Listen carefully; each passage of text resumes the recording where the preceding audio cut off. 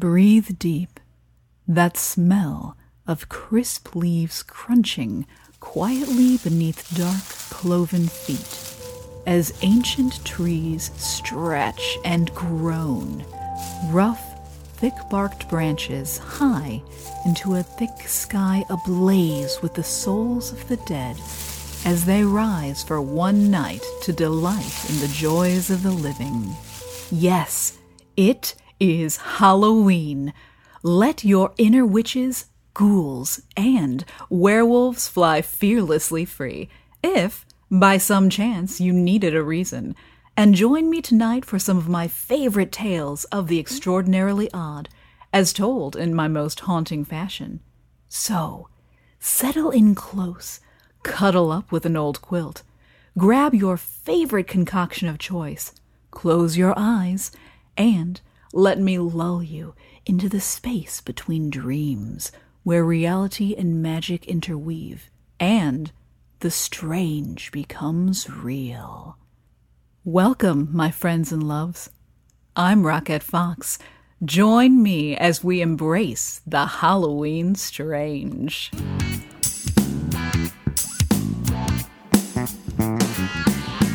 Hey Dorothy, you're not in Kansas anymore. Just let that yellow brick road lead you to my door. My flying monkeys will take you for a ride. Rest gently in my poppy feet. We're on the other side. Tale 1. A Quiet Walk in a Strange Wood. You took a walk in a quiet wood. Late October, Saturday. The air was warm and slightly thick. In the distance, you could hear the very faintest rustle of water as it foamed and frothed against its own restraints, its white fingers reaching out onto the pale sands, desperately grasping like the bones of the drowned at anything solid, only to be sucked back into the voluminous black ocean. Your footsteps were quiet, your feet bare. The night began on a rented porch, with a glass of wine and a worn paperback book. The wine was cheap, but the view expensive, and as the moon rose its arc into the deepening indigo sky, you found yourself restless. It had been a minute since you enjoyed an evening walk, and no better time than the present to remedy that lack. You set your glass and the book down, marking your page, even though you'd read this one 1,000 times before, and could easily flip back to this spot with your eyes closed. You considered grabbing a pair of shoes, but it would just be a quick walk on the beach. You felt the sand, still wet from the rain earlier that afternoon, pressed between your toes with each quiet step you tread when something stopped you. Just a little further ahead, the beach rose into a small hill where a dark path led into an outcropping of trees.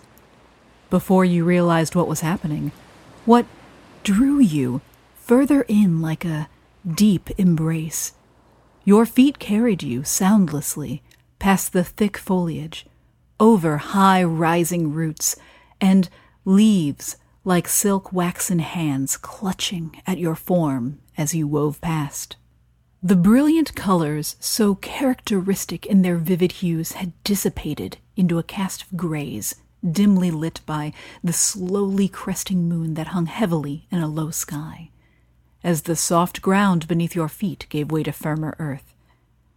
You heard something snap past your ear like a guitar string and turned with a start, your foot nearly catching on a slow snaking root like a coiled rope. You threw your arms up involuntarily and spun, loose plant tendrils like spiderweb strands winding around your fingers, your arms, as if pulling you up, a marionette dancer, wooden joints click-clacking and dead smile widening at the thought of rejoining the trees from which it came. But you tore yourself free. You pressed on. You didn't know where you were going or why, but something compelled you as you made your way deeper and deeper into the dark of the woods, where it grew thicker, heavier, warmer, oppressive.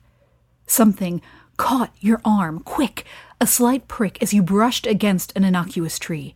You quickly stepped away, once, twice.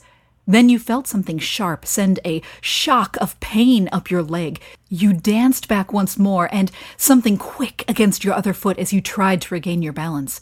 You instinctively reached behind to steady yourself on a nearby tree and gasped as your soft palm sank onto a tall, needle-line thorn with a pop you could hear. You drew your arm back, tearing a gash across your hand and stumbling forward, the ground momentarily forgotten about as you turned. The moon trickled pallid beams between stretched branches, casting an otherworldly glow over the tree before you. It stood like a jagged silver line drawn from the canopy to the ground and covered in deep, dark spots. No. As you squinted and looked closer, you could see that they were actually spikes. Not thorns, but long, clumsy spikes jutting out of every free inch of the plant's surface. Your eyes traced its form to the ground, where the dirt was dark with moisture, and you noticed on the ground before you a small fruit. Intrigued, you bent down to inspect it, gingerly resting the back of your injured hand against your leg as you leaned in for a closer look. The fruit fit into your free hand, and you lifted it slowly. It was smooth, with evenly spaced ridges, and reminded you of a tiny pumpkin. You considered how it would be perfect for a Halloween decoration, and brought it close to you as you prepared to stand. That's when you felt something. You felt the small fruit shift just a little. You almost didn't notice it at first, but it was enough to make you stop. Then again, just a slight shift, as if it were trying to hatch or perhaps move of its own will. Just slight. Then, with a loud gunshot clap, something shook your body. Your fingers flew open, and something stung your eye. Without thinking, your injured hand rose to your face, but as soon as the cut touched your eye, a searing burn pulled a cry from your throat. You pulled your hand away. Looking down, you felt sharp pains dotted across your entire body like invisible knives, and you could see small tears on your clothes where blood was beginning to soak the fabric. The eye you touched began to cloud. You couldn't focus. You tried to push yourself up. Your cut hand ached, and the fingers of your other felt bruised, maybe even sprained. And as you tried to rise, you suddenly heard another bang from your right. Then, as you turned to look, you felt a sharp pain stab into your side. You needed to get out of there, now. You made it to your feet, then heard another sudden bang from somewhere behind you, and a shooting pain pierced your shoulder, the back of your left knee. You turned to find a way you came, and stumbled toward it, and another bang from the darkness. You tried to veer away, but you couldn't tell where it was coming from, and you couldn't see through one eye. Whatever it was, it hit you, and it hit hard. It stabbed through your stomach in several places, knocking you off your feet once more. Bang! You scrambled back and tried to avoid the onslaught from the descending blackness. Bang! Bang! Then, silence. A quiet breeze shuffled through the poison leaves of the sandbox trees, high above where you lie, unmoving on the forest floor. Your eye hazily drifted back and forth, looking for anything as your sight grew dimmer.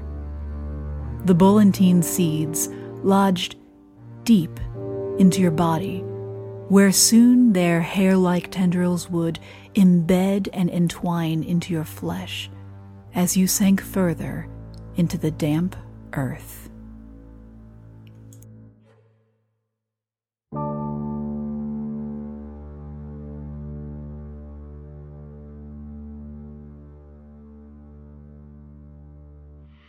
Tale 2.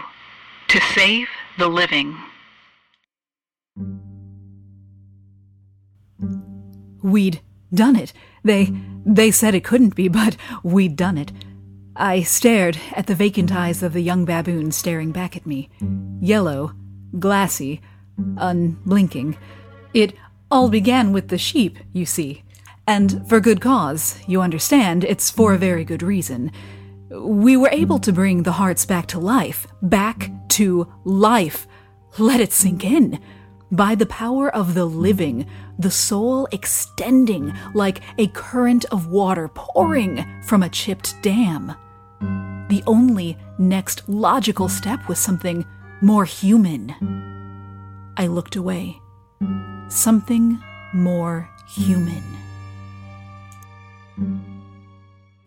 10 juvenile baboons, unnamed officially.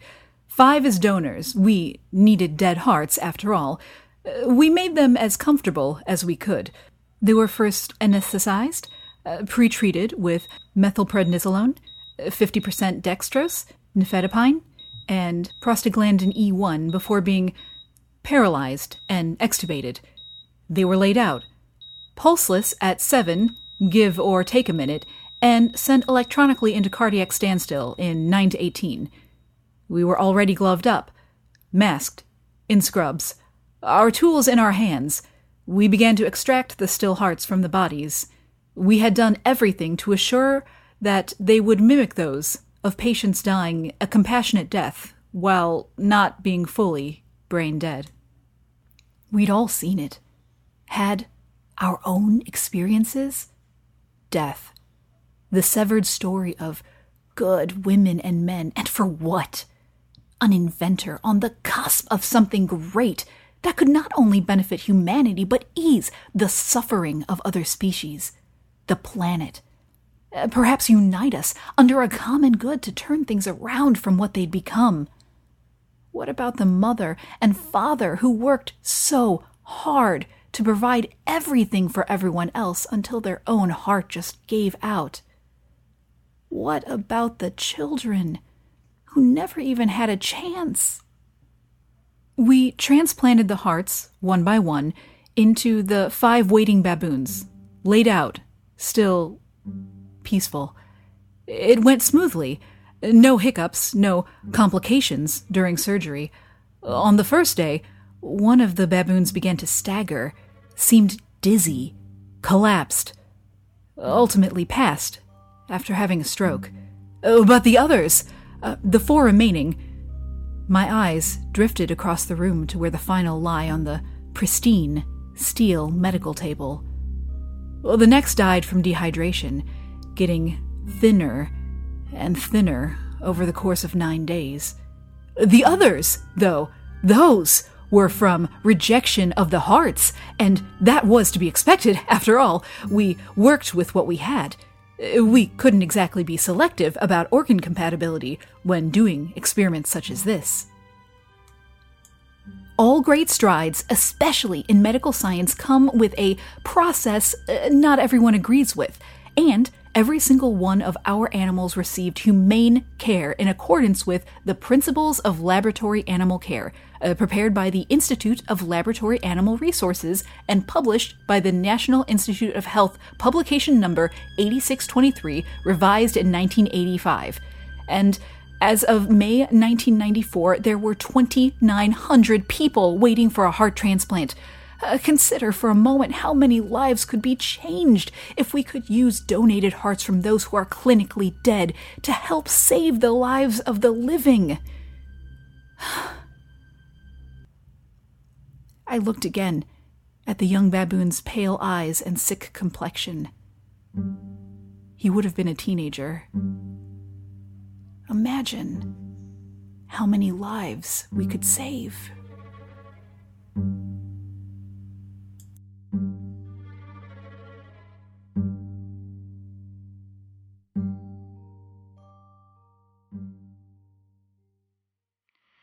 Story 3. A Song of Fear. The modulation that you hear, that pulls from in you unseen fear, that raises hair and grits your teeth to where you find you cannot speak. The sound rises up from deep your throat, a quality and tone of note that tickles deeper than your ear and into your brain to spark that fear. For when we speak, our voice is staying between 4 to 5 hertz when modulating.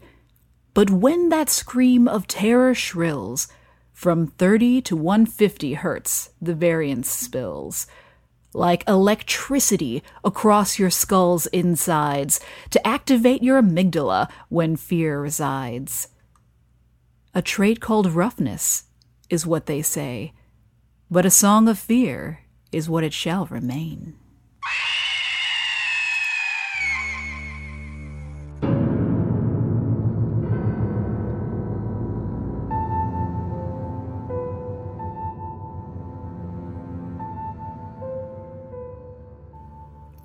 For a couple quick notes, in our first story, the Tree of Horrors is indeed the sandbox tree, and is very, very real and very, very dangerous.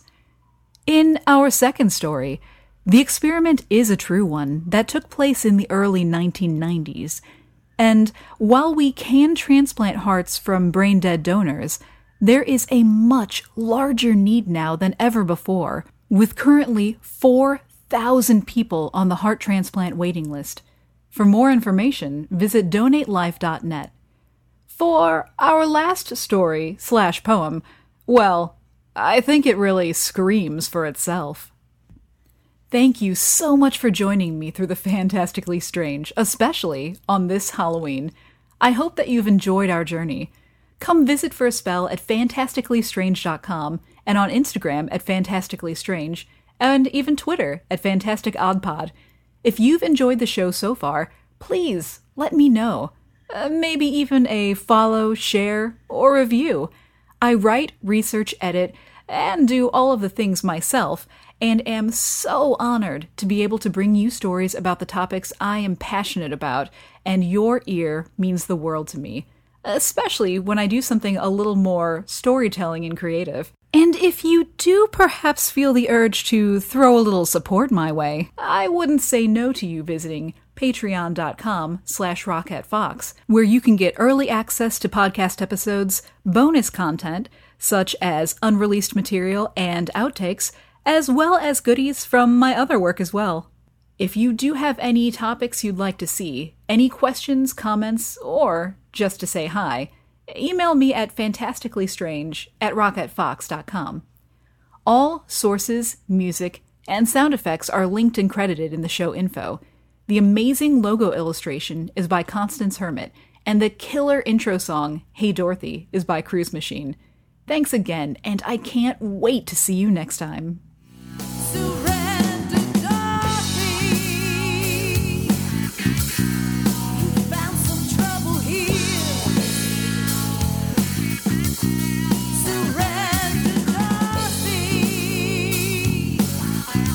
Watch your rainbows